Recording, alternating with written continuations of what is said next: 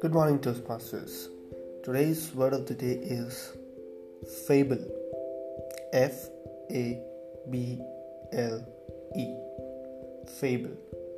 It is a noun, which means a short story, typically with animals as characters, and conveys a moral. It can be understood from the example. The fable of the sick lion and the wary fox taught us a good lesson.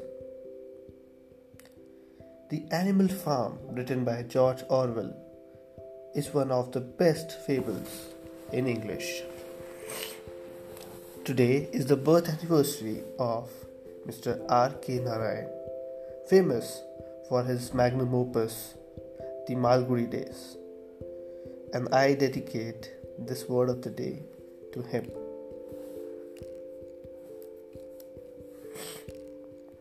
The origin of this word is from the Old French fable and Latin fabula, which means story.